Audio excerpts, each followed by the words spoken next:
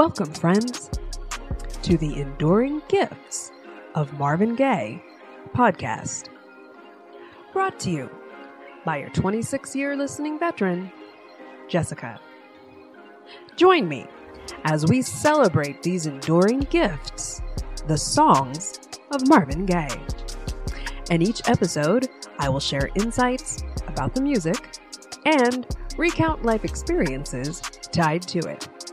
I'm hoping to inspire you to take a first or your 500 first listen to these songs that are truly the enduring gifts of Marvin Gaye.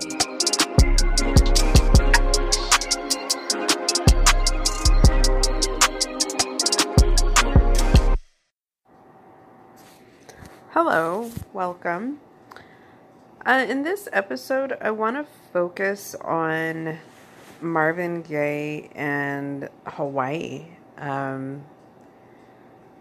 have mentioned that numerous times, kind of in my content outside of the podcast, a lot on Pinterest and on the YouTube channel. I have shared my photos and videos of times in Hawaii. And like that is coming from a genuine connection to Marvin Gaye, though, is not just some random thing. Where I first got that knowledge that Marvin really had a connection to Hawaii was when I first got his book, The Divided Soul Semi-Autobiography. Probably when I was about 15, I think I got that book.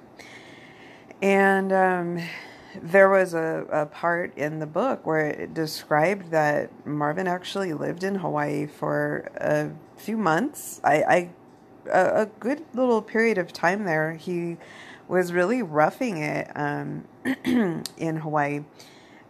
He was living in a bread van. He just kind of went off the grid, and was just living real simply. I see a lot on YouTube nowadays. It's real popular to try and, do this van life thing, like getting a van and refurbishing it and living in the van. Or, the tiny homes thing. So, like, Marvin was down for that. There's a picture of him playing with his son in the bread van in the book, and it says it's from April of 1980. So he was there for a little while with his son, and he visited, multiple of the islands. I was looking for kind of official references in my materials last night, and in Jan Gaye's book, she has like a chapter dedicated to various of their times in Hawaii, and she points out Oahu and Maui where they stayed. Now, I'm recalling also that somewhere before I got a reference that Marvin really enjoyed Maui, and he really enjoyed like Haleakala, the Haleakala side of the island, basically. Maui, kind of, I've been to Maui actually the most of my trips to Hawaii, but I don't know the side of the island that I'm referring to. But like, call it, if you're going like north to south, like if it's just top to bottom, right, and then there's a left and a right, Haleakala is basically it's like the backside of the island. That's the way to describe it. And what it is it's this huge dormant volcano, right? It's a mountain. It's just like a huge mountain that leads up very high. And it used to be a volcano. It's really famous and I actually have never gone all the way up to Haleakala. I've never done this on my multiple trips to Maui. I think I've been to Maui 4 times, maybe 5. But I think it's only been 4. And in all actuality, this is really odd. Like, I have been to Maui the most of my trips to Hawaii, but it's not my favorite island at all. at all, but I have been there the most. So, but Haleakala, and what Marvin, I have read, he really enjoyed Haleakala. And I would understand why. What a lot of people do is, it's like this thing to do about Haleakala is you go before sunrise. So you're going up the mountain. You like start heading up at like 4 o'clock, maybe in the morning. I don't know if that's maybe pushing it too late. But you get up to the top of the mountain, so you're driving up the road that winds up the mountain in the pitch dark black, which I think is probably why I have not ever done that. It's pretty high. And I wouldn't really want to be driving a mountain road in the pitch dark black like that, because it is a winding road and everything. But you get up to the top, and then you watch the sunrise, because you are literally so high that you will be above the clouds. And so there's kind of like iconic pictures of that vantage point on Haleakala, where people are, up at the very top, and they're literally above the clouds. So as the sun starts to rise, what you're just seeing is like an ocean of clouds. It's really cool. I would want to do it, but then at the same time I wouldn't, what I mean? Because it's like, excuse me, when I'm going to Hawaii, I'm on vacation, and it is like a needed vacation. It's like a restful, needed vacation. And I am not trying to get my black ass up before the ass crack of dawn to, you know what I'm saying? It just said, then on top of that, to be driving in the pitch black up some winding ass mountain that I'm not familiar with. And yeah, and then this is what they say too, and this is another thing that I'm not ever really trying to pack with me when I'm going to Hawaii. They always say, they're like, and it's really, really cold up at the top of the mountain, so if you plan to do that, like, you need to have like a coat, and you know what I'm saying, like, you can't just go up there with your beach wear, because you're going to be really cold up at the top of the mountain like that. And it's like, you know what, no, that's okay. I'm not going to Hawaii to be cold. You know what I mean? And I don't know if I don't care if I have to go seek that out like that. You know what I'm saying? Like, you really have to make an effort to go get yourself cold like that in Hawaii. But no, I'm not trying to do that. So I can kind of leave it. It's interesting though too about Maui and the Haleakala side like that. And there's definitely a portion where you're clearly seeing this is Haleakala, right? Like, it's just all the mountain, and it's like really rocky. No, and I don't want to make it seem like, but it's like stone, right? Like, it's just, and it goes high, and then it just kind of slopes all the way down, and you've got your little very tiny road that you're on, and then there's a little bit of the island to your left, but then it's like a vast drop off down into the ocean. And the characteristic of the landscape there though is that it's just so dry. It's very deserty looking there. It's not tropical at all. It's like cactusy. It's very dry. It's very barren.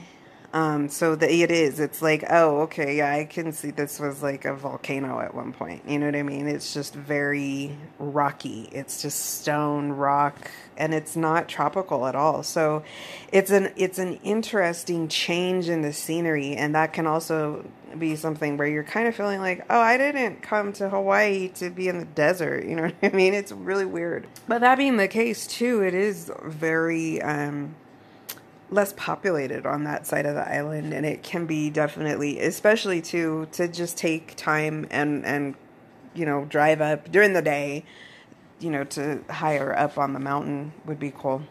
My parents told me one trip they've taken that they did that. They actually drove up to the top up there and did that. Yeah, I don't know. One time I was looking into doing a bike ride. They have a bike ride that kind of starts near the top of the mountain, and then you just ride, you just basically coast, right? You just coast your bike down the hill. One time I went on a trip to Maui with my parents, and they were the ones that were talking me out of doing that so bad. I am adventurous. I will do things, and I'll tell you about the thing that I did end up doing. I was like, oh my gosh, you guys don't want to do anything but just go to the beach and be in the sun all day, like, which is fine. Like, that's a really great thing to just want to go do, but they didn't want to ride bikes. They didn't want to do any. And I was like, you guys, you're killing me. So I was like, I've got to just go do some of these things myself. Like, they can't kill my time.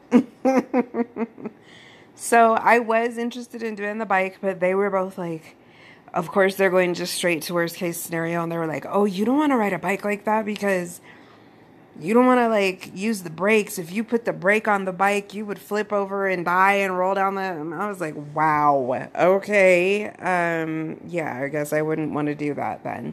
But what I went and did instead, and this was on the Haleakala side, and we drove up kind of high onto the mountain there, and then I got strapped up to this guy. He was in the back and I was in the front because we were doing this tandem thing. And he was like 6'5". I'm 5'5". So he was a full foot higher than me. We're just kind of, there was a van full of us that were driving up this mountain. We got collected at the bottom and then we, piled into this van and we were driving up to the top. And they were just kind of, that was our little tutorial. It was like they were briefly kind of telling us what we were going to do. We were going to get tied together and we were going to be tandem and we were going to, just need to be in sync with each other. And then we were going to run and we were going to jump off of a cliff and he was going to handle the fact that we would now be paragliding. And so I was doing that. And, but he was a foot taller than me. And so we get up there, right? Now, in this van with us was a whole bunch of locals that were just like beach bums that were hitching a ride in this van to go up by themselves. They hadn't paid for the tour, but they knew the guy that owned the company. And so just on their own, they had their own equipment and they were paragliders themselves. And so they were just going up, taking a ride up to the top, and they were just going to feel it out and see if they were going to do it themselves that day. And so as we were driving up to the top, all of them were talking shit. They're like, oh, hell no, dude. There's way too much fog going on right now. And look at how much thicker it's getting as we're getting up here. You can't see anything. They're like, oh, hell no. This is dangerous. We're not going to do this. We can't go. And I'm sitting there. But like our plans, the people that had paid to do this, they were not canceling us to do this. And so then we got out once we got up to the spot. And one of the locals, he came up to me and he was like, I just want to let you know, though, like, that's just us. Like, we're not going to do it, but you don't need to feel bad about doing it right now. And I was like,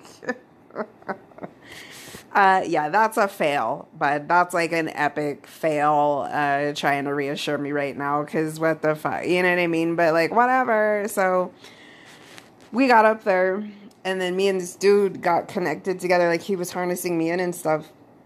And right, like he's behind me because he was the one in the back that was going to be controlling all the gear and stuff. And this was our prep. He was like, all right, we were probably like 20 feet from the edge of this cliff.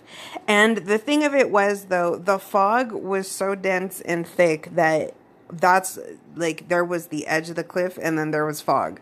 Like I couldn't see the drop. I couldn't see any type of a view. Fog was just encircling us. And so he had everything strapped in and then he was like, all right, we're going to run. Like we need to get a good running start. So we'll kind of start low and then we'll just go. And so we started out low and I was like, okay, like let's just kind of practice getting low. And we started out low and then he started to run. And he kind of like stood up before too long. Well, it was literally like Fred Flintstone when he did that, dude. Like my feet were just floating in the air. Like I was trying to run. My little feet were moving, but they were just moving in air. And I have a videotape of this. I was videotaping this and he starts to freak out on me as soon as we jumped off of the cliff and we were in the air. And he was like, I can't believe you made me carry you. And I was like, dude, you're a foot taller than me. Once you raised up, my feet were off of the ground. How the fuck could I have been running with you? He's like, well, I can't believe that you made me carry you. He's like, well, if that's your reasoning, he's like, don't ever go paragliding with somebody that's shorter than you. And I was just like, okay, I don't see the reasoning there. Like, if the... so, he was a dick, dude. Oh my gosh. It was just like, and then being like strapped onto him like that, it was very uncomfortable. It was just an awkward time for me. But I am glad that I was videotaping it, because I just got to get some great scenery. Finally, I mean, a lot of it in the very beginning, we are still in the fog, but then it opened up and you could see the island from the air. So it was pretty cool. But all of this is Maui. This is the side of the island that I have heard that Marvin was really drawn to. In Jan's book, she was explaining how one time Marvin had a concert appearance out on the island of Oahu. And so then they were staying in luxury. They were just staying on these really nice, in this really nice luxury hotel. And the thing about Oahu that's really cool is that all of the beaches there are public. Now, Jan was describing that they were walking on a private beach for the hotel that they were at. But the first time that I ever went to Hawaii, I went to Oahu. And I very much had an expectation that, you know, there would be parts of the beach that were private. But it was immediately explained that it's all public. And so I stayed in Honolulu, which is, you know, the capital city. It's where you fly into. And I didn't get a rental car, but how did I do this too? Oh, they had a little trolley. Because I was like, I went far away from the heart of Honolulu, though. They have a little trolley that runs on just a little loop on a regular basis. And it goes pretty far, just kind of up to about Diamond Head, and then it turns back around and comes down, and then it just runs that loop back and forth. So I caught the trolley, and I took it pretty far up, you know, out of Honolulu, out of the heart of the city, farther up into more, you know, just kind of rich people. It was like the equivalent of like Beverly Hills, right? It was just like rich homes, you know, kind of tucked away off of this main road that you were driving on. And there was a scenic overlook where it kind of looks down real high on a cliff down into the ocean. But there's a trail that you can take to walk down there. And I did that. Took me a while to get down there, you know, and then... So I took the trolley, and they were looking at me because I was getting off, and they were like, well, you're getting back on? And I was like, no, because I took the trolley up there, and then I walked down that little winding trail to get down like hundreds of feet down to the ocean. And then it was totally isolated down there. I think I saw maybe 5 people on like a mini mile walk back down to Honolulu. And I was just walking along beach. Now, when I first got there, the beach was very like slate. It was very stony. There was no sand. It was just like black rocks, right? Like black, not like black pebbles, but just like slate. Like it was just volcanic, right? It's just a leftover volcano. Because it is right by Diamond Head. It's like Diamond Head volcano, which is like the main huge dormant volcano on the island of Oahu. And it just goes, you know, from very high down to the ocean. And so that's like the black rock of Diamond Head. So I got down to the water, and I saw some people out were surfing right there because it's very isolated. Like, there's no tourists were there.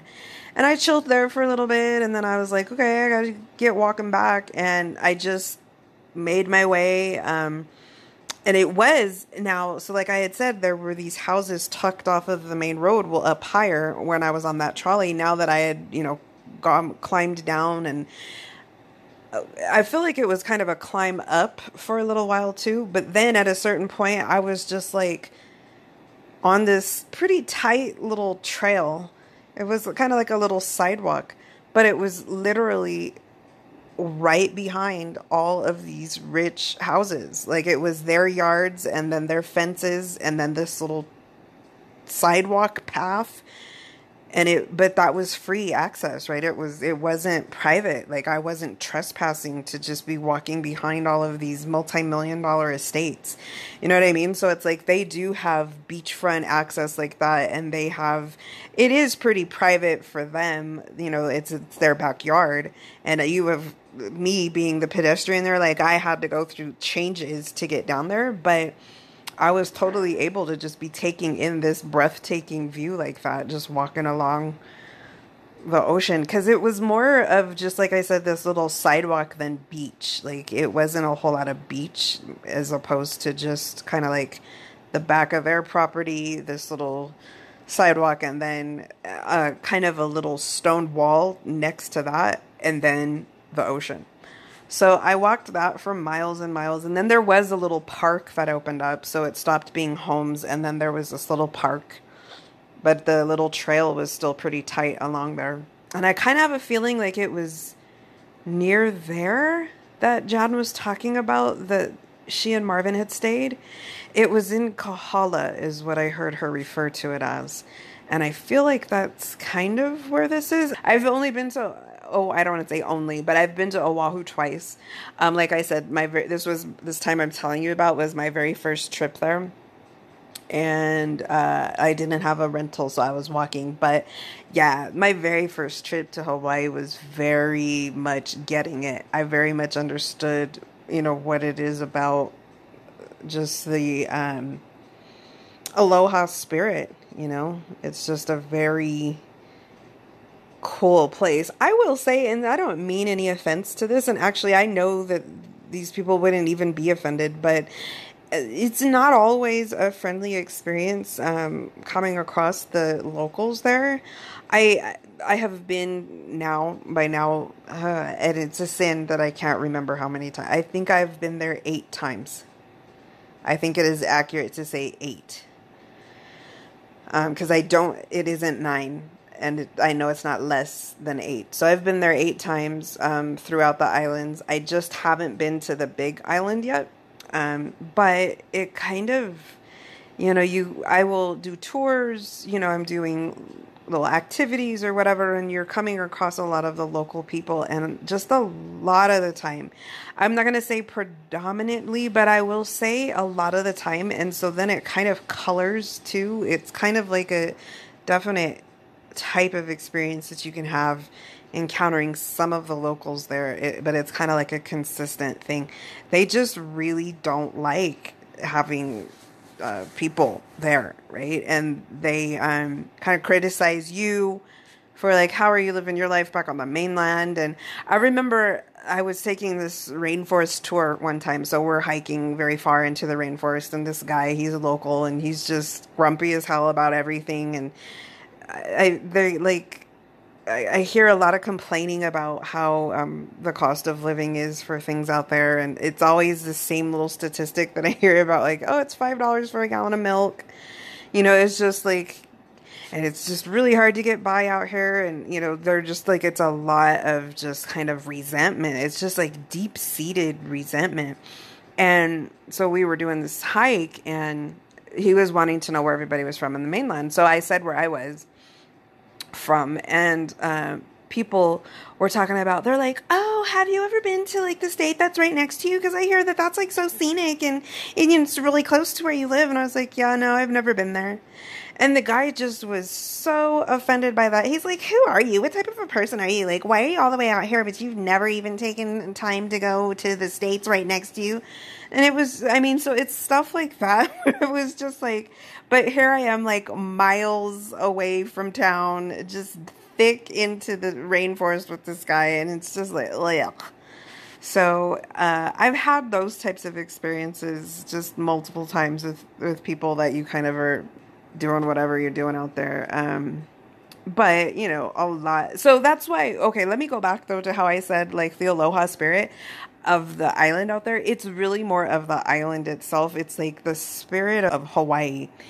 It surpasses even those kind of just cold experiences that you can have with some of the local people there. It's like, despite kind of how just icky those experiences can be, it's like just being there, the presence of that location, it like surpasses that. So that it's just like the aloha spirit of the islands themselves. You know, it's like it blocks out kind of resentful, negative people. And I mean, I am not trying to talk crap about the locals at all, because just like probably far outweighing those experiences, you know, I have encountered so many pleasant, helpful people. Oh my gosh. To explain the degree to which I'm talking about that I have experienced pleasant and helpful, just angelic people out there. But isn't that the thing with anything? It's like positive and negative. There could be 1,000 positives, and that one negative is kind of going to be the thing that sticks out to you.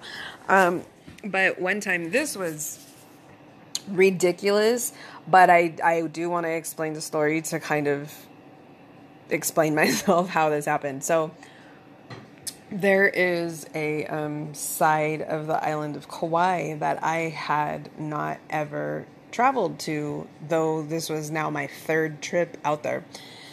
And so because of that, I knew that I was going to take a day and just go do the whole west side. It's like the west side of the island. And I started in the first part of the morning, and I started to drive out there. Now, I had rented a convertible. I will say most of the times that I go out there, I do rent a convertible. That is the place on the planet to do the top down, right? Like, it's the perfect weather for it. And so this specific trip, actually, let me tie this. I really do want to keep this connected to Marvin. It is about Marvin. So this trip that I'm going to speak about was the time that I've mentioned in my very first episode. It's the trip that I told you I took to Kauai when I went off of the grid. And the thing about that trip, the predominant thing about that trip that just helped me to gather myself in life, you know what I mean, is that I went out there for a week with nothing, not a cell phone, not a laptop, no electronic devices that connected me to the internet, right? But what I had was my 2 carrying cases of my 20 discs of Marvin. And that was what I had for music, for, you know what I mean? I had this little rental car, and I just, every time I got in the car, I did not listen to any radio. I just put in my Marvin discs. And so it really had me reliant on just really reconnecting with just Marvin, right? Kind of by that point in time, I've definitely, I've explained it. Like, I've evolved. I'm Trey Songz, I'm Maxwell. I'm just, kind of radio, listening to other things. But this time, it just, for any time that I was accessing music, to only have my Marvin to DJ the situation, it was a very renewing, cleansing, safety, the safety of past, the safety of simpler times, just, you know what I mean? It was a reconnecting to simpler, safer, happier times for me. So it was very, very good. So very respectfully needing to express how I have come across very angelic spirited people out on those islands, way more than any of the negative that I just explained. So this day I leave in the morning. I'm driving to the west side of the island, and I've been, to the tip toe of it, right? You know what I'm saying? Like, because you have to drive south, and that's as far as I had been. I'd been to like the south point of the island at points before, and then I would get there and I would turn around and I would come back. So for a good portion of the drive at first, this is familiar territory. I have seen these sites before, but then I could tell when I was into areas that I had not ever been before. So I'm driving along, and the road kind of turns off of the main road, but that main road kind of ends, and then it kind of juts around, and now you're just kind of driving on some more gravel type of roads. And so but the gravel road kind of has some forks in it too. So I went as far as one of the forks would take me, and it was very deserty, just exactly like Maui. on the Haleakala side is. And that was surprising to me because I had never seen this very desert scenery in Kauai before. Kauai is known as the Garden Island. So, because it's just so green, it's so rainforesty, tropical. So this desert stuff that I was seeing, cactuses and just real prickly, dry, sticks and stones. I was like, where in the world? I had no idea that I would be coming across this. And so I was driving on this little gravel road as far as it went, and then I just turned around and came back down, and I came back to another fork that I had seen, and then I was driving, and this was totally gravel now, and I was driving on this gravel road for probably like 5 miles, I'm not exaggerating, and it was just going and going and going, and it was just in the middle of the country. There was nothing. There was no phone towers. I mean, I don't even know if you would have cell service if you were out there. Just there's no homes, no nothing, it was just out in nothing. And it was very dry. Like it was getting more vegetated. There was more trees and greenery and stuff, but it was still just out in the middle of nowhere. And I'm driving and driving and driving on this gravel road, and the road is fine, right? Like it's sturdy, right? So I'm driving and driving, and then finally this road is kind of ending. And so I pull over and I park, and I can see, because it's like a little outhouse, dude. But here's one thing that I just have to say about the outhouses in Hawaii. They are in amazing shape. I if you've ever, like I told you before, we would go fishing a lot. And so sometimes there would be, a little rest stop kind of facility, right? Where it's like a toilet, but it's just a toilet, and it's kind of an outhouse. They have those in Hawaii too. They don't stink to high heaven, you know what I mean? And they're pretty darn freaking clean. And I went into this thing because I really had to use the restroom, and I was so just surprised at how not unpleasant of an experience that was. I was just like really, really tripping about how clean that thing was. And I experienced that more than one time. So it's interesting. But that's just a random little thing. I had to point that out. So I got out, and because I could see there was one of those facilities, and then and it was pretty shady right here where this was, but I could see that it had like a trail, the kind of a little beach, sandy trail access down to this beach. Now, what this beach turned out to be, and I had heard about this, but I had not been seeing the beach yet until I had to pull off of this gravel road park and kind of walk down. This is the longest beach on Hawaii. I think of all of the Hawaiian islands, they say. Possibly not. Possibly there's a longer beach on Lanai.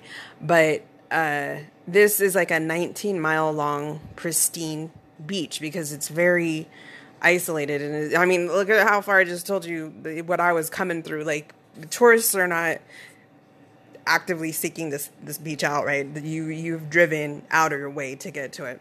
It's like the road ends on the island here. So, I started to hike to the beach. And then once I got through like the greenery and the, entrance to it, and I just was out on the beach, so many things are going on. It is a very long beach, and it's a very deep beach. So meaning it probably was like half a mile from where I was standing down to the ocean. Okay. It's like a very, very wide beach, and it is a very, very hot beach. Now, here was a tidbit that I found out about the Hawaiian Islands, probably on like my 4th or 5th trip, but this would have been really handy information to have from the beginning. They explained there are these little 24-hour local stations that you'll get in your hotel rooms, and it will take you around the island.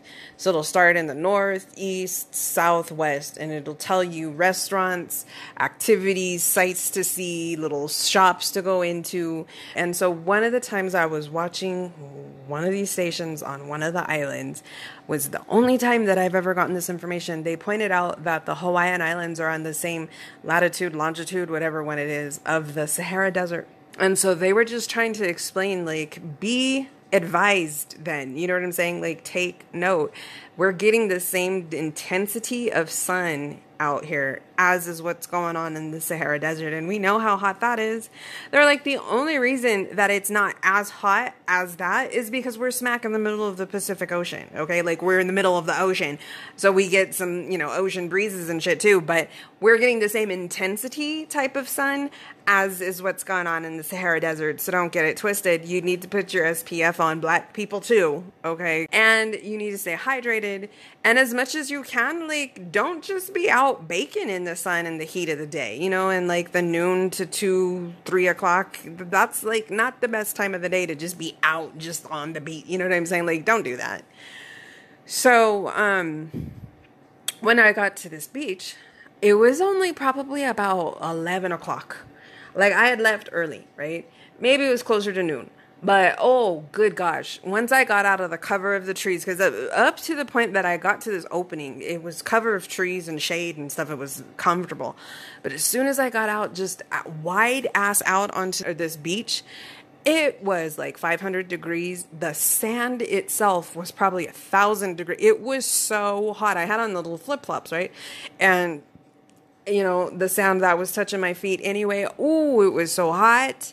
They don't have any lifeguards out there. They have just, the little outhouse facility that I had, but they didn't have any like paid lifeguards. No, there's no water stands that you can go to.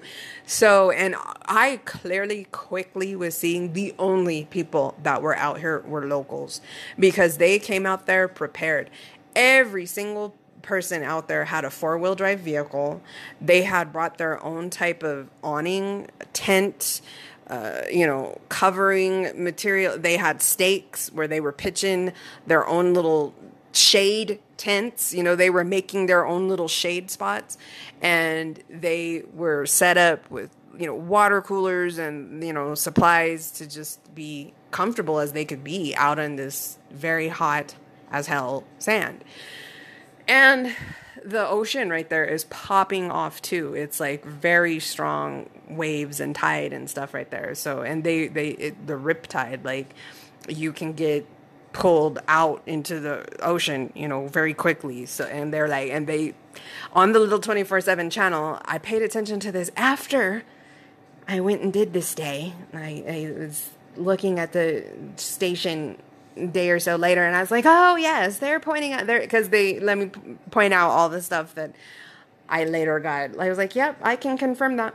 They were like, yeah, it's a pristine, it's the longest beach, it's 19 miles, it's continuous, you know what I mean? But it has no facilities, there's no shade, there's no trees, it's like a half a mile deep.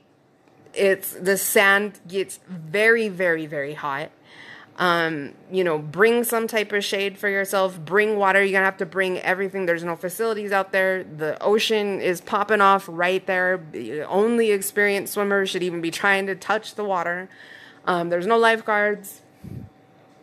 So you gotta just come prepared. Well, in a way I did, and in a way I didn't, you know what I mean? So I just kind of walked a little bit on that sand, and I didn't have this information beforehand. So I could clearly tell, I was like, damn, this sand is really, really hot, dude. And there's not an ounce of shade to be found on this beach. Like, once you actually get to the beach, there's no tree cover at all. There's no shade to find. And I'm not trying to have to walk in this beating ass down sun right now, the half a mile that it would take me to get down to the water, and I can see that water is popping off. I'm not gonna go try and dip a toe in that. So it was just like, okay, I need to go back through that little shade space that I just came from and keep it moving.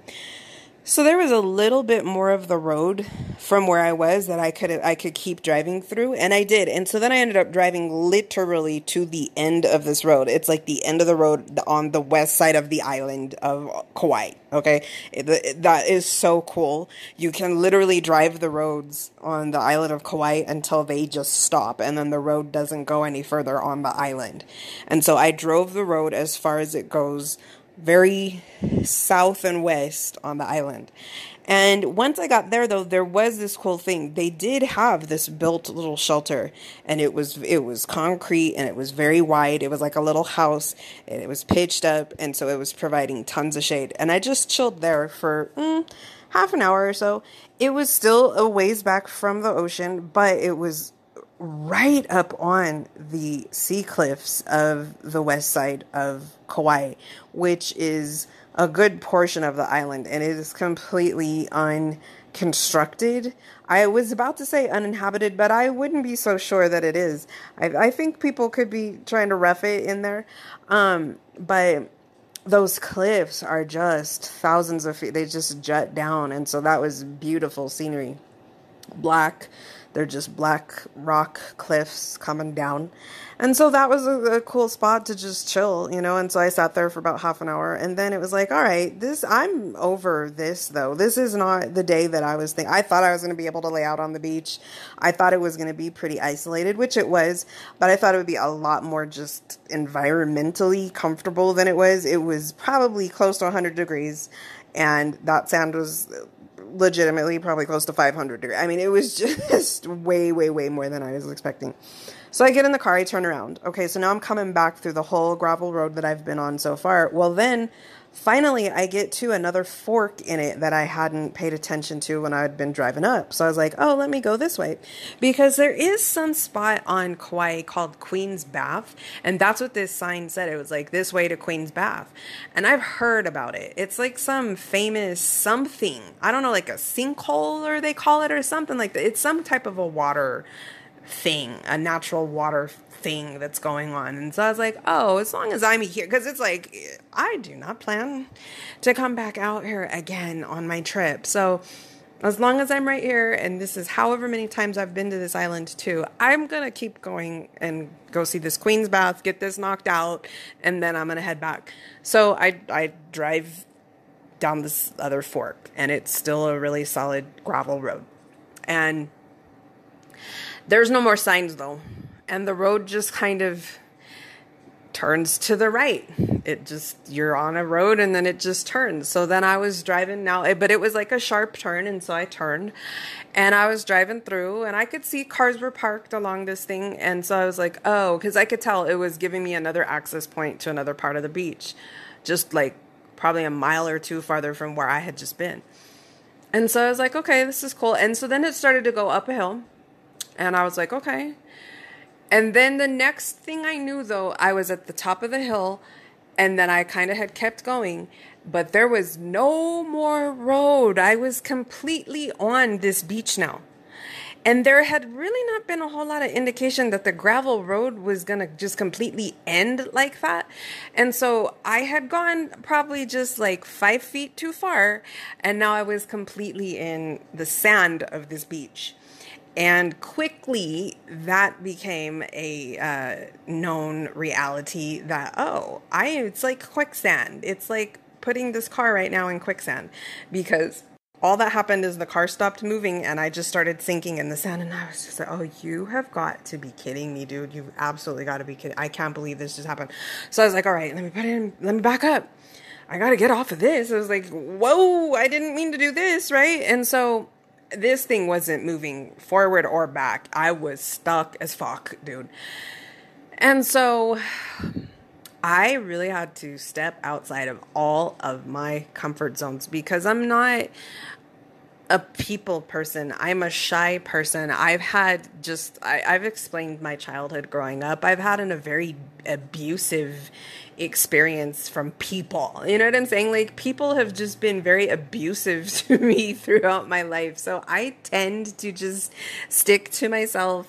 I don't really, you know what I'm saying? I'm not go out of my way to just come up and introduce myself to people. You know what I'm saying? Like, I've very rarely had pleasant experiences with strangers, like that. You know what I'm saying? So I don't do that. It has shut me down from doing that. But I was like, oh my gosh, I'm going to have to go approach somebody that I'm seeing here on this beach and see if they can help me right now. And so this is what I'm talking about, the angelic spirits of people that are out there. And it's just their spirit. And it's just their appreciation of that they get to have their life out there in paradise like that. And so they are just they're operating from a different source of energy, right? So I walked up there. I could see there was down on the beach a tent of some locals, and they had some women and some men. They were couples.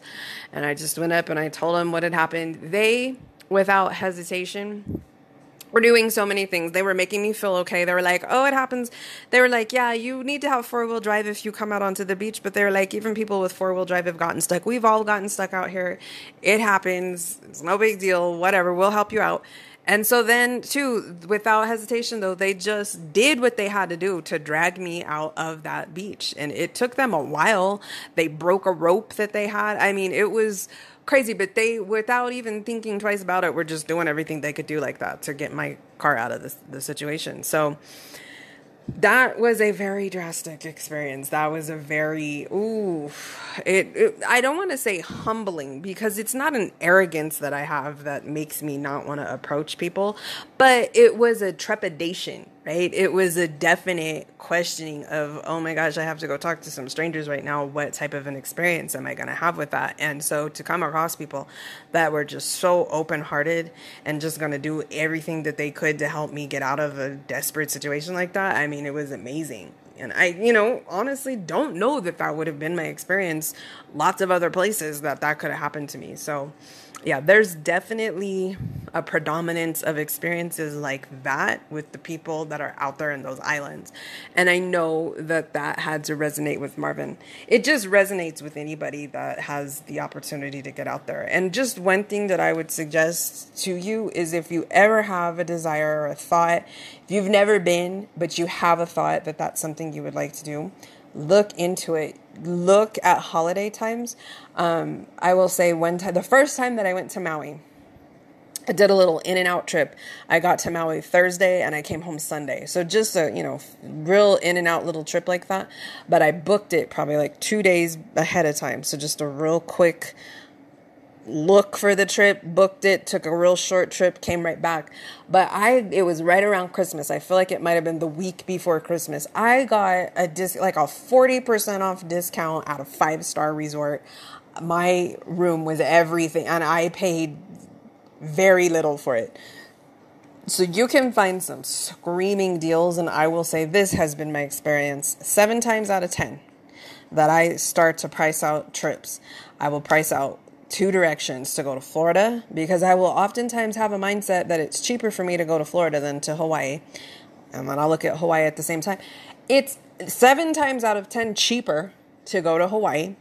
And 7 times out of 10 is not more expensive to go to Hawaii than it is to go to Florida. So I would just encourage you, don't let any type of preset, thought process keep you from experiencing that. Experience it multiple times. Don't put that off as like a pipe dream of like a once in a lifetime trip. Experience it, do it for yourself, budget for it, but it's really not going to be that drastic of a deal. You just have to search. You have to give yourself months in advance, or also though, you can look 2 days in advance and still come up with a great deal. I went spring break one time, got a great deal, and then around Christmas time, they can have some screaming deals because it might be cancellations or whatever, you know what I mean? So yeah, but it can be attained. It can be an affordable thing. And I have just, as much as I can, I try and get out there, and I just am having Marvin in my ear, or he is the soundtrack to the road trips that I take out there. So I have shared multiple of my videos of that on the YouTube channel. Please take a look. I have one that's it's probably about 12 minutes of me sitting on an isolated beach in Kauai, and there's no music to it. I didn't put any music to it, but I had Marvin in my ear, right? Like I was sitting there listening to Marvin as I was filming this little 12-minute video of myself sitting on the beach. I I think that Hawaii, a lot of the instrumental songs of Marvin's from the late 70s that I will hear, I get the feeling that the visions that are supposed to accompany this music are scenes from Hawaii. I just feel like Hawaii is Marvin's inspiration for this sound that he is making. I think it inspired his art. So an example of that is one of the videos that I have up on my YouTube channel. It's photos from my first trip to Kauai set to an instrumental of Marvin's, and it's an unreleased instrumental. It's from a reissue of the I Want You album. And hold on, I'm looking really quick. Yep, let me get her. It is You Are the Way You Are. It's a previously unreleased instrumental from his I Want You time frame. So the late 70s. Here was what I kind of think about Hawaii. So unfortunately, right, when I was looking at Jan's book last night, because I remembered her talking about them being in Hawaii multiple times. She talked about the trip to Oahu. She talked about an extended trip out on Maui. She explained how they come across the guitar player George Benson when they were out there. He had a home. I think he's had a home for many years out on Maui. And so he would take them around and show him his favorite sites on the island. But unfortunately, from her book and even from the semi-autobiography, the time frame of Marvin's life and what was going on in Marvin's life. So how I will best just categorize this is in the mid 90s. I was in high school. It's probably about 17. MTV did this biography, right? It couldn't have been a documentary on Marvin. And they hyped it up for weeks before it was coming. And then when it was there, my eyes were glued to it. And it gets to the part where it's talking about how Marvin was in Hawaii, and it cuts over to they're talking to Smokey Robinson. And Smokey says that when Marvin was out in Hawaii, he contacted Smokey and asked Smokey if he could wire him over like $5,000. $5,000, some amount of money. And Smokey said that he wouldn't do it because he knew what Marvin would have done with the money and the people that Marvin had around him, and that he wasn't going to fund that. So he was like, it was the one and only time that I ever denied Marvin anything. And he was like, it was really hard on me, but I just knew it wasn't in his best interest to give him the money. Unfortunately, that was kind of the circumstances of Marvin's life, times that I have read about him being in Hawaii. But here's my take on that. I just kind of think that Hawaii gave us a little bit more time with Marvin. I really do think that, I don't know if I've said this so far, but kind of like that Hawaii is bigger than circumstances. I mentioned that I've been to Maui the most, but it's not my favorite island. And so here is a reason why I one time took a trip specifically to Maui. I was just having a hard time in life. I was feeling pretty lost. I just was in this career that I didn't want anymore. And I just needed to sort things out for myself. Well, it was kind of a sin to me to want to go to my favorite island, which is Kauai, but to be in that funk of a mindset. I didn't want to let the scenery at all be clouded by my mindset. So I was like, I can't be in this energy and go to Kauai. I'm not going to do that. I don't want memories of Kauai and this energy for myself. So it was like, well, Maui's not my favorite island. I'm going to go to Maui. I do need to go to Hawaii, and I'm going to go to Maui, and I'm just going to go sit down, and I'm just going to try and sort things out. I'm just going to take some quiet time. I'm going to be in a very sacred, locale, and I'm just going to try and sort things out. And so there is a picture that I took of myself, and I will post it. If I make a board for this episode, I will post this picture. Because I was pretty lost. I just was feeling kind of overwhelmed, just out of sorts with life. And I was sitting on this lawn chair. And, I was kind of feeling kind of dark, but I just snapped this picture. I was sitting very close to the ocean. This place that I was at, it had a large lawn that had then some rocks that went down a ways. So it was up pretty high off of the ocean and then down to the ocean. But it was like the middle of the day, and it was just such a beautiful scene. The sun was shining. And so I just snapped a picture of what I was looking at. And I ended up getting a good portion of myself in the picture. And years later, I had come across this picture again, and I remembered mentally where I was at that moment taking that picture. But what overwhelmed me as I was looking back at the picture itself was how bright, just how surrounded by light I was. Like, that picture is just so full of light. And that's what I really think that Hawaii just kind of does. Hawaii is pretty much bigger than a lot of circumstances. There's been several times that I've just had some stressful, kind of unknown circumstances going on back here in the mainland, and I just go take myself and sit my ass down in Hawaii. I'm looking at my YouTube channel right now. It's a Marvin Gaye Loved Hawaii, Kauai, Nepali Coast Sunset. It's 8 minutes and 39 seconds. Please watch that. That is, and there's a bird that flies along towards the end of that video in this scene that I'm capturing. And it's just, at the end of that, I just want to say amen. You know what I mean? It's a very sacred, spiritual place. And it's for rejuvenation. It is for healing. It is for health. I have a chronic autoimmune disease, and times that I go out to Kauai, my body feels so much better. My symptoms are not flaring. I feel like I'm getting better. So it's just, it's an amazing, amazing place. And it was that for Marvin, to where what I'm saying is, unfortunately, kind of right at the time frame that he made his way out there, his life was not in the best shape.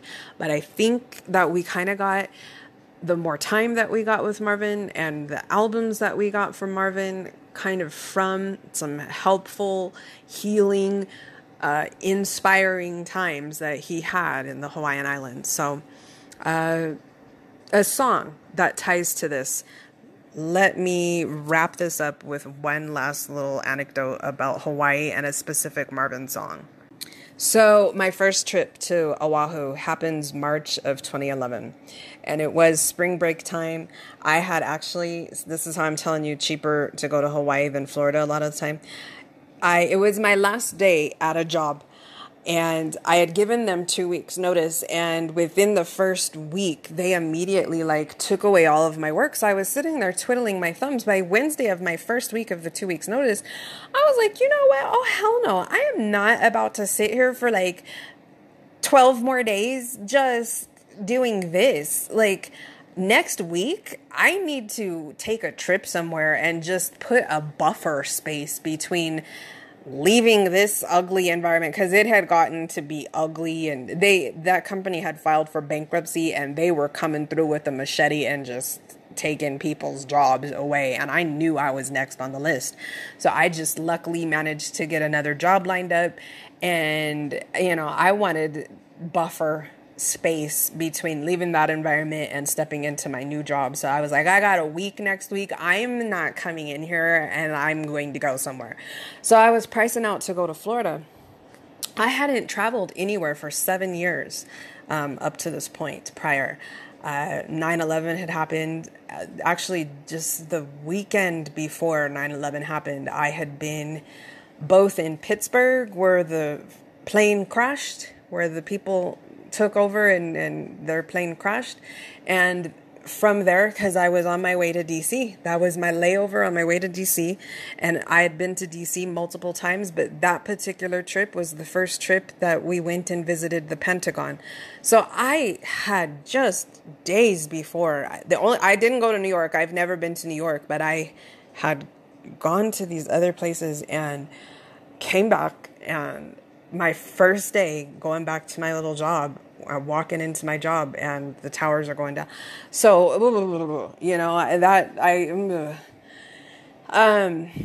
but it was time to travel, it was time to travel. And I had, doing that math, 2011, it wasn't only 7 years since 9/11, but, I had traveled once or twice in between then, but it still kind of gave me the heebie-jeebies. So The last place I had gone 7 years prior was to Florida, and I was just looking to try and price that out again. I was trying to go back to the same location and just do the same thing for the week. And it took me 8 hours because I was just very painstakingly trying to find these things, price everything out. And at the end of the day, end of my day at this job, I was getting ready to hit the buy button. But then I remembered, I was like, right before I was about to purchase this, at the time I didn't have a credit card to my name. So I was like, crap, I know though, when I get to this hotel to check in, like I might be able to go ahead and buy this whole package right now. But when I get to that hotel to check in, I know a hotel always wants you to give them a credit card for a security deposit. I was like, crap, I don't have one. What will they let me do? I was like, I got to figure that out before I buy this. It's non-refundable and then I'm not able to check into the hotel. So I was like, oh, hell no, I got to call this hotel. So it takes me like 15 minutes to find a direct number to the hotel. I call them. They have no idea what to do with a scenario like this. So they put me on hold for like 10 minutes to figure it out. They come back. They're like, oh, we'll make you give us some cash. Like, you're going to have to give us $200 cash when you check in. If nothing happens, we'll give it back to you when you check out. And I was like, oh, yikes. That's kind of shady, but I don't have a credit card, so what am I going to do, right? So got that figured out, get back into Travelocity, going to try and buy this thing. And of course, by then, my flights had sold out, the hotel sold out. I was like, oh, okay, so I wasn't supposed to go. So I just felt like that was a sign that I wasn't supposed to do this. So I go ahead and I call my dad when I get home that night. Because my dad's very conservative and I always need to be responsible with my money. And I always need to save more money than so I was just like, yeah, I know if I run this by my dad, he'll let me know that I wasn't supposed to do this and I'll just keep it moving. But actually, when I called him, he was like, no, you should go someplace. He's like, yeah, I haven't been anywhere for 7 years and you have this week before your next job. He's like, yeah, you need to go. And I was like, what are you talking about? And so he's like, I told him, I was like, well, I don't think that I can afford to go anyplace else in Florida. And he's like, all right, so if you can't go to Florida, where would you want to go? And I was like, well, if I could go anywhere, I would want to go to Hawaii. But it's like, of course I can't afford that. And he's like, how do you know? He's like, have you priced it out? I was like, well, of course not. But it's Hawaii. Like, I wouldn't be able to go. And I know, folks, I get it. Like, why we have these mindsets, at least back in the day, not so much nowadays, because I think like Hawaii life kind of shows it's a little bit more attainable. But back in these days, before they kind of had regular shows showing the Hawaiian Islands, what you would see if you ever saw a show about the Hawaiian Islands was something explaining like Marvin's experience. He was staying in this luxurious 5-star hotel, private beach. That's what you think. And you're thinking the rich and famous only can afford to go out there. But it's not like that. I promise you it is not like that. So, and I will explain. I'll break this down, how I found this out. So I went ahead and I started to price out going to Hawaii now. And my dad, he just told me 2 things. He was like, book yourself a hotel that is on the beach. And then when you get there, because we had landed on Oahu was where I was going to be able to go. The other islands at that time, right? This was 2 days before I was going to go. This was a Friday and I was looking to go on Monday. So that close, to taking the trip, the one that was the island that was affordable was Oahu. The other ones were pricing out way too high. Sometimes you're going to find that. It'll be like everything's sold out and what is available is really, really overpriced. But that's why you either look a couple of days ahead and you'll find a screaming deal, or look months down the line and just prepare for it. So I'm looking. He's telling me I got to get a hotel on the beach because he's been there before. He's been to Oahu. And then that's what he told me too. He's like, once you get there, he's like, you go have yourself a cup of tea. Go do tea in the Queen's Palace Hotel. I was like, I don't know. I don't think it's called the Queen's Palace Hotel, but there's this pink iconic on Waikiki Beach in Honolulu. And I didn't go do the tea. But I did go and chill on the lawn seats out on the beach of that hotel. I went into the hotel. I don't think I could find where they were doing the tea. But yeah, for some reason he wanted me to go to do high tea in that hotel. It is a very old-fashioned hotel. I think it is the first luxury hotel that was built on the island of Oahu. So it dates back to like the 1800s, I think. That's why he wanted me to do that. But the most important thing was that I needed to find a hotel on the beach. So I was like, okay, Daddy, is it really that important? You know what I mean? Like, I'll get close to the beach, right? So I start looking around and I'm finding things that are budget friendly and it's half a mile from the beach. So I kept running things by him throughout that night. It took me 8 hours to try and do Florida. It took me another 8 hours to finally get this flight booked, the hotel package booked for Hawaii. And I kept calling him back as I was finding things. And I'm running this hotel by and I'm like, look, it's got all of this. It's got this, that, and this is coming with it. And it's half a mile from the beach. And he's like, nope, get on the beach. Call me back. So I was like, oh my gosh, my dad is killing me here. Because I really didn't think. I still had this very limiting mindset myself. I'm like, I can't even put my search parameter in to be on the beach. I'm not going to be able to afford it. But, you know, slowly and progressively, then I would call him and be like, I found one that's a quarter mile. And he was just like, legit, get on the beach. He's like, a quarter mile is too far away. He's like, be on the beach. So finally, you know, after painstakingly just moving myself closer and closer to the beach in my search results here, I found a hotel, and I would highly recommend this hotel on the island of Oahu. It's called the Aston Waikiki Beach. If it's the same that it was when I went there, because this is back in 2011, but they had just undergone a renovation. So it was freshly done when I got there. They had just redone it in this cute little tiki, decor, and it had just little floral bedding and stuff. Not like cheesy floral. It was like red with white flag. You know what I mean? So it was very cool. They've actually shown this hotel several times on the show Hawaii Five-0, because it's on like this main road. It's on the beach, right? There's Waikiki Beach, and there's a road that is adjacent to the beach, and then adjacent to that road are a strip of hotels. And so this hotel, I feel like it's the last hotel on that street. And then right next to the hotel is the Honolulu Zoo. And so, yes, I would highly recommend it if it's still in good shape like it was back then. It was affordable. I would give it a 4-star rating. And I was able to afford it.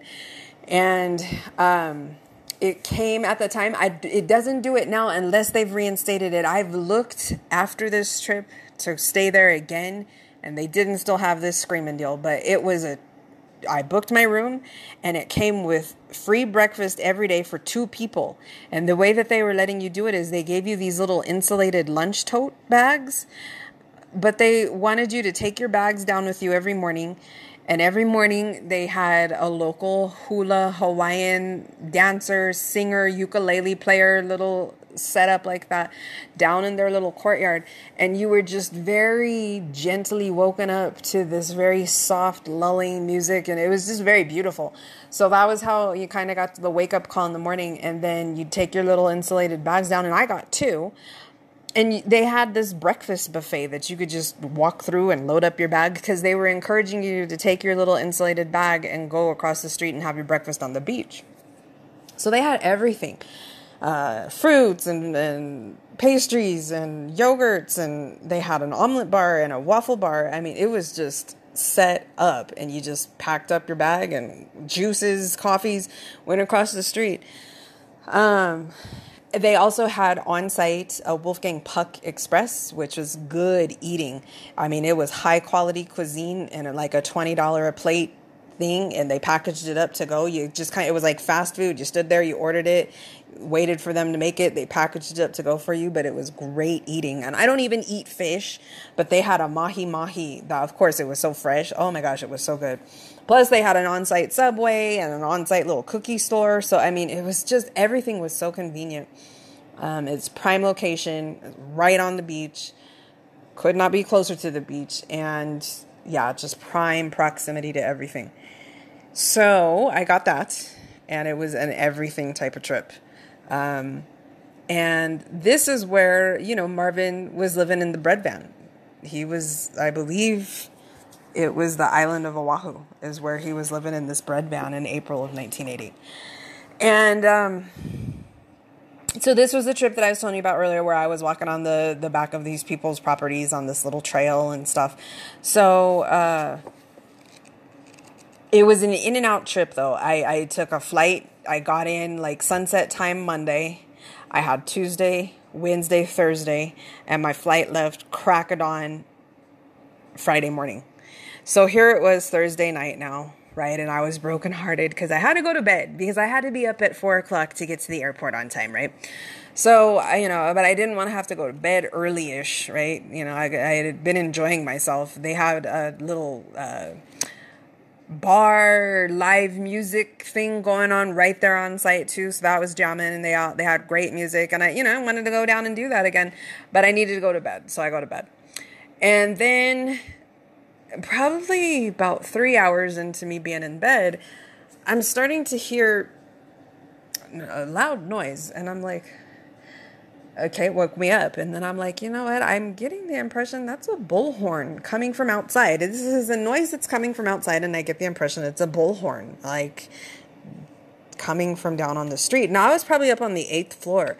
So I was like, what in the world is popping off? Like, why would somebody be out there making all this noise like this? It was at least midnight, if not later. So I was like, and it just kind of kept on happening. And so I was like, I think I'm probably supposed to be hearing what is being said right now. So I went out onto the balcony, and then I could hear it. And it was, attention, attention, a tsunami is going to hit the island at 3 a.m. this morning. Evacuate the beach, get off of the street, and get up to at least a 3rd floor. Attention, attention, a tsunami is going to hit the island. It's not funny, of course, right? It's not funny, but it's like, are you fucking kidding me? Oh, no, right?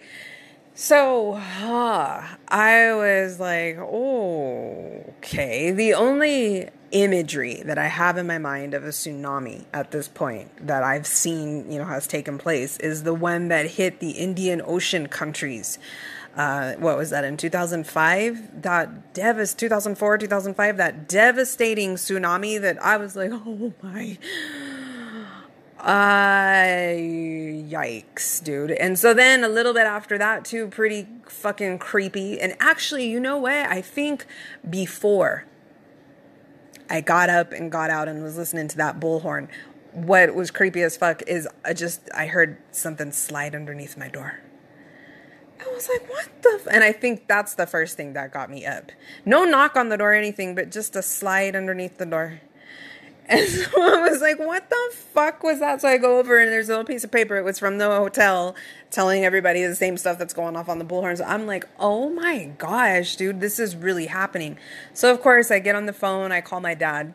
And I just now realized this. If it was like midnight or 1 o'clock in the morning out in Hawaii, it had to have been 4 or 5 o'clock in the morning when I was calling my dad. So that just had to be, no matter what, that had to be a horrible phone call to be receiving. And then once he picks it up and he's talking to me, I'm telling him that a tsunami is about to hit the island.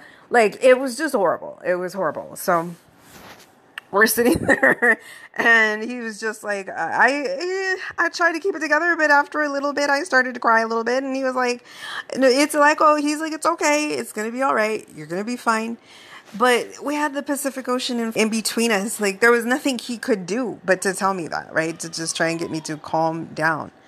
So, I realized, like, I just had to do that. And so he was like, just stay informed. He's like, turn on the local news, see what's going on, see what they're saying. He was like, call the airport, see if your flight is canceled. He's like, because it might not have been canceled yet. There could be a chance. Thank goodness, my flight was early enough in the morning. He was like, it could be possible that they would still get your flight out. And so he was like, just, you got some calls to make and some things to do, right? So I was like, all right. So I do those things.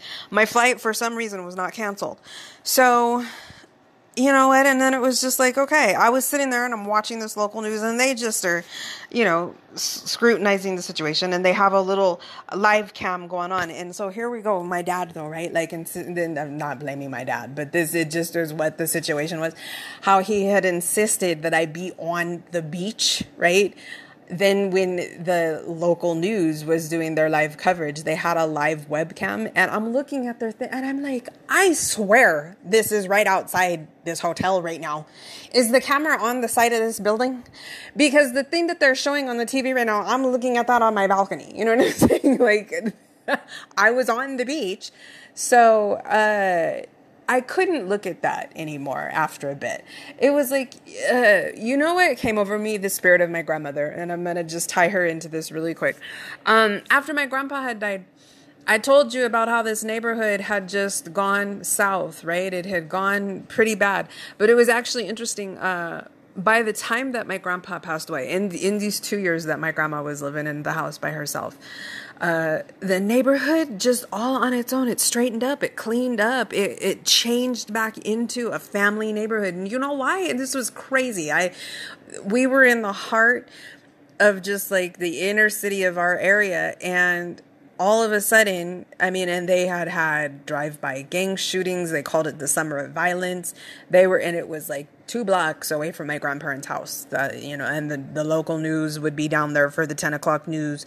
Just, this is the latest gang drive-by shooting just happened. They just killed a kid, right? I mean, it was horrific conditions just in the blocks around my grandparents' neighborhood. At one point, the police came in and did this sting operation. They did a raid on a house. It was either the house right next door or the house next door of my grandparents. I mean, the situation was bad. It was dire. And then all of a sudden, though, after my grandfather passed away, and in those 2 years that my grandma was living there by herself, the neighborhood came back together because all of these Mexicans from Mexico started to move in. Little Spanish-speaking only Mexican families. They had their young children with them, and they moved in, and the neighborhood just quieted down, and it became family again. And so it was safe. I would stay with my grandma every chance that I got when I was in college at this point. And I remember, like, they would never leave. Her and my grandpa had never slept with the porch light on. And so now when I would be staying with her, this was not her habit. She wouldn't ever leave the porch light on for me. But I would go, at nighttime. I would go kick it with my sister or my friend, and I would be coming home at night, and there would be no porch light on for me. So I'd be coming home in the pitch black. But all of a sudden, it wasn't a dangerous thing. Like, I could do that. I could be walking up in the dark to my grandmother's house, and, it was just quiet as hell. Nothing was going on in the neighborhood. So anyway, you know what I'm saying? Like, she had gotten an alarm system in the house, right? Like, that was just a needed thing anyway. In the very beginning, my dad, my aunt, and myself were taking turns just most of the time trying to spend the night with her. But then it got to a point where, we weren't always able to spend the night with her every time. So she would be there by herself a lot.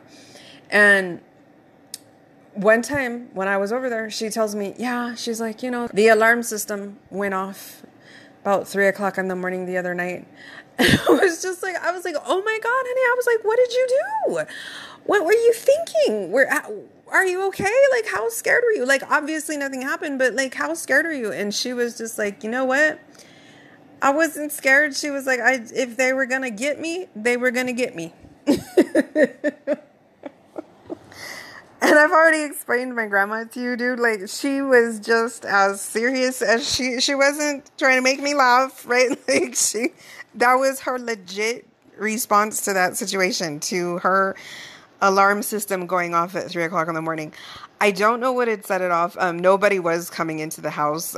Something had happened. It was like a motion sensor. So something had been sensed, but I think it might have been the wind or something. Like, she was safe. Nothing happened, but even if it would have been something popping off, dude, she was like, if they were going to get her, they were going to get her. So all of a sudden that spirit came over me in Hawaii at this moment, as I have been sitting here now for probably like a good hour and a half, just watching the local news, and they're just, live camming right outside of this hotel that I'm staying in. Everybody's just waiting for this fucking tsunami to come. It was like, you know what? I can't watch this anymore. There's nothing that I can do about this. And this is happening, right? So I was like, the only thing that I thought to do was to just go put some water, run some water into the bathtub, so that if shit popped off, I would at least have a supply of water. And then I went and I put some water in the bathtub. I didn't fill it up all the way. I didn't want to take more than my fair share, right? But I just put some water in there. And then it was like, let me change the channel. And do you know what, lo and behold, happened to be on at like 2 o'clock in the morning in Hawaii? Was the Jersey Shore. Full perfect timing. Could not have been more perfect timing.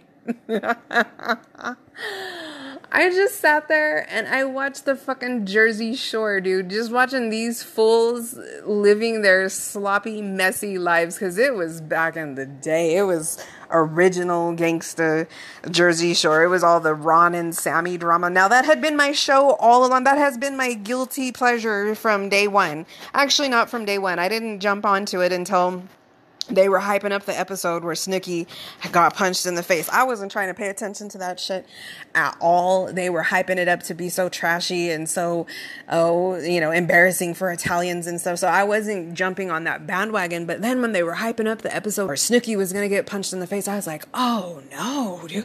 I was like, ooh, I might have to just look at that for a second. And then I was hooked. And so I kept up with that show for the years to come. So when I flipped the channel and I saw they were on, it was like family. It was like safety. I was like, oh yeah. I was like, yes. And it was in the episodes, like I said, where it was the height of that Ron and Sammy drama. And so it was just like, you know what? Unfortunately, Jersey Shore, what you're showing me right now is that shit could be worse. So I just sat there.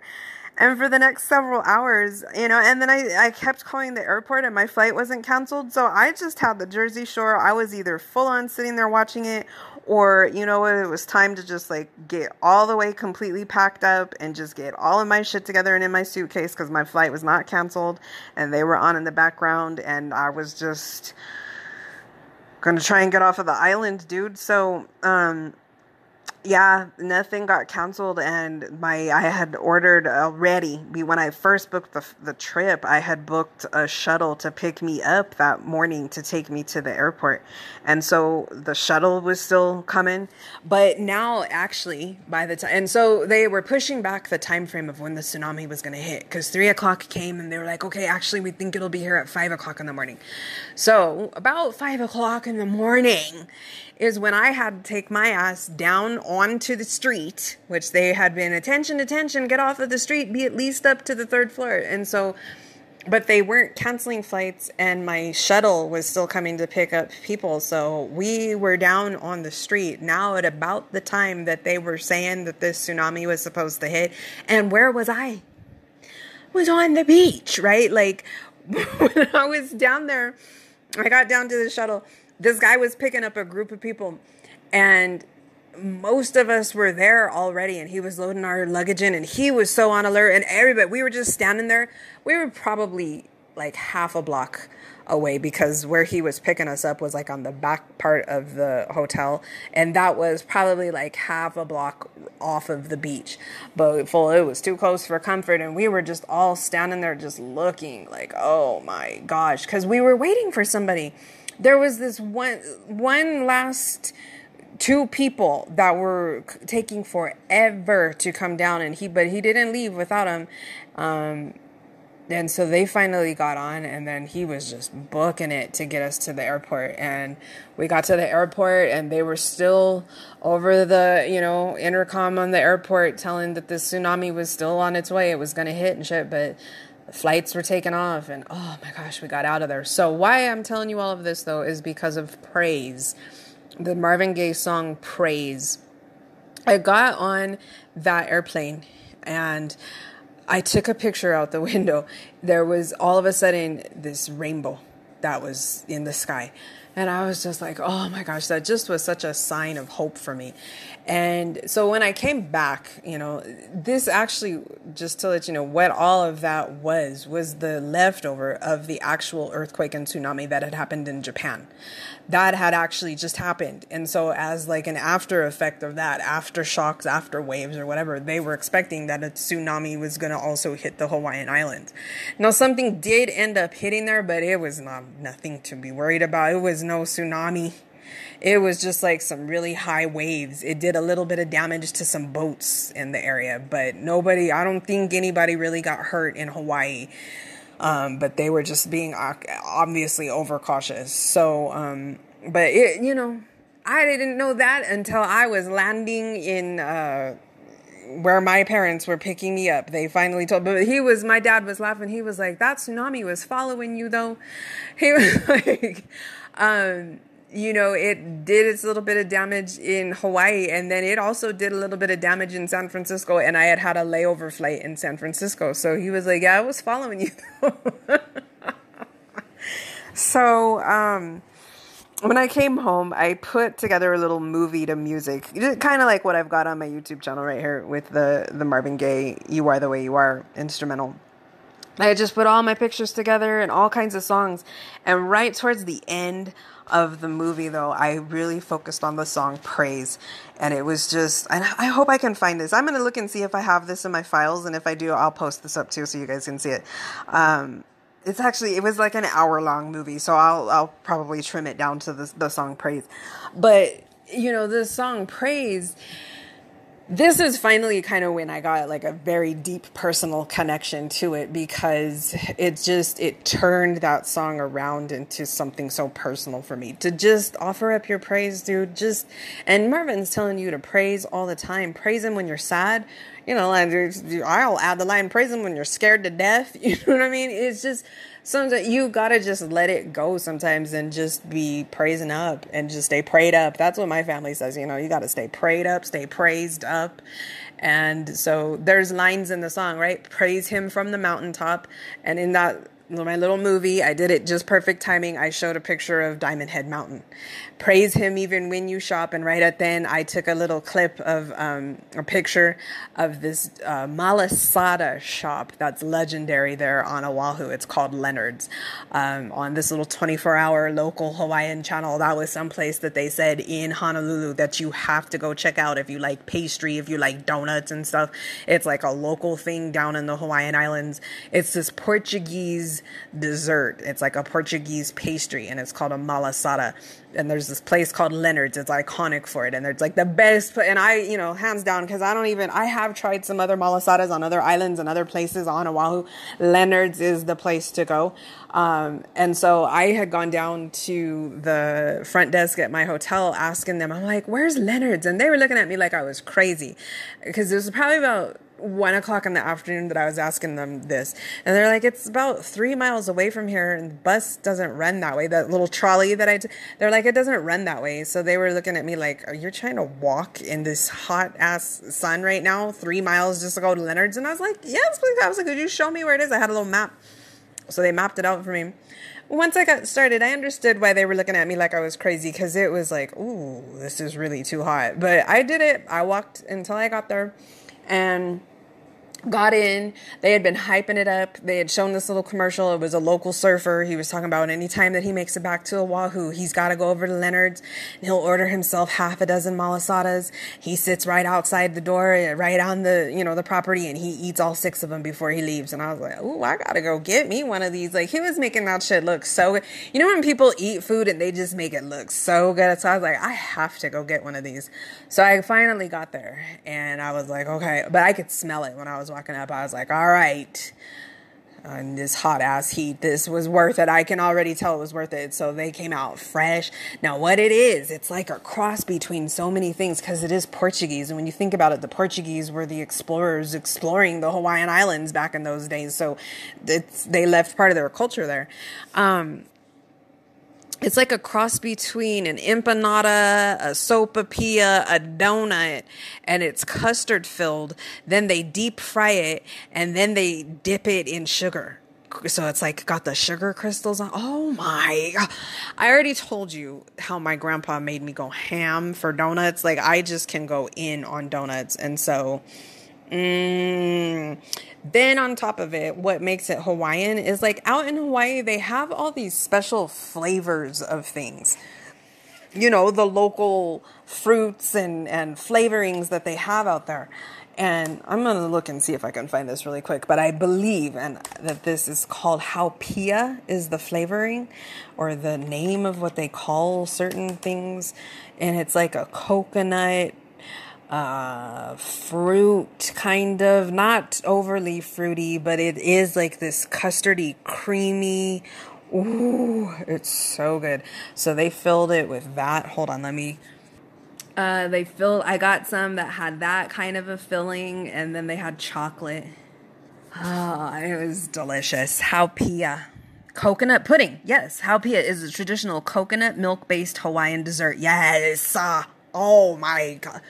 Oh, I sat there and I ate that first one and I dedicated that to my papa because I was like, Papa, because he was with me right there. I knew my honey and my papa come with me when I go to Hawaii all the time. Okay. I knew that he was eating that with me. It was like, oh my God, Papa, this is the best donut. That it's not a donut that I have ever had in my life. Oh my gosh, it's everything. It was so worth it. So, yeah, there's a line in the song Praise him even when you shop. And I sure did right at that moment. Showed my picture of the sign of Leonard's, dude. It was just like, yes, dude, it was... I made it there and I made it home alive. You know what I mean? Like, it wasn't funny at all because, no really bad damage happened there, but very bad damage had happened, just earlier in that day, someplace else in the world. So it was real. It was legit. My heart went out to the damage that really had been done. My heart goes out right now to any of the listeners that are in harm's way right now. I hope you stay safe. Just stay out of harm's way as much as you can, please. Just abide by those rules. Take it seriously. You just always have to take it seriously, but stay praised up, dude. Pray it up, praise it up. Right in the midst, especially when you're scared to death, just praise it up, dude. Turn on the Jersey Shore, okay? Just watch the Jersey Shore.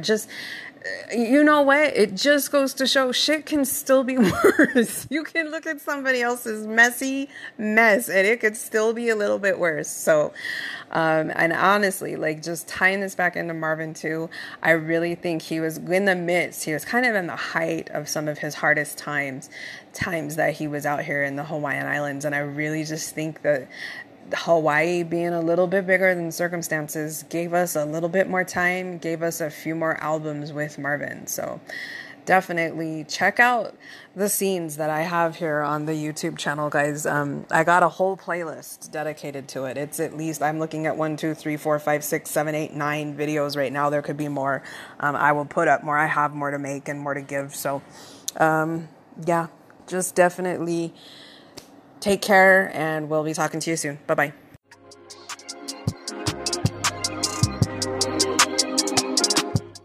Well, friends, that's it for this episode. Did we have fun? I had fun. Subscribe to our show so you never miss the enduring gifts of Marvin Gaye. And we're excited to announce that you can follow us on Pinterest at our page, pinterest.com/Marvin Gaye _enduring_gifts. There, you can see our gorgeous picture boards for each podcast episode, among many others. These boards are full of images of Marvin, capturing key moments from each episode. We're making this a listening and viewing experience for you. So until next time, thank you for listening.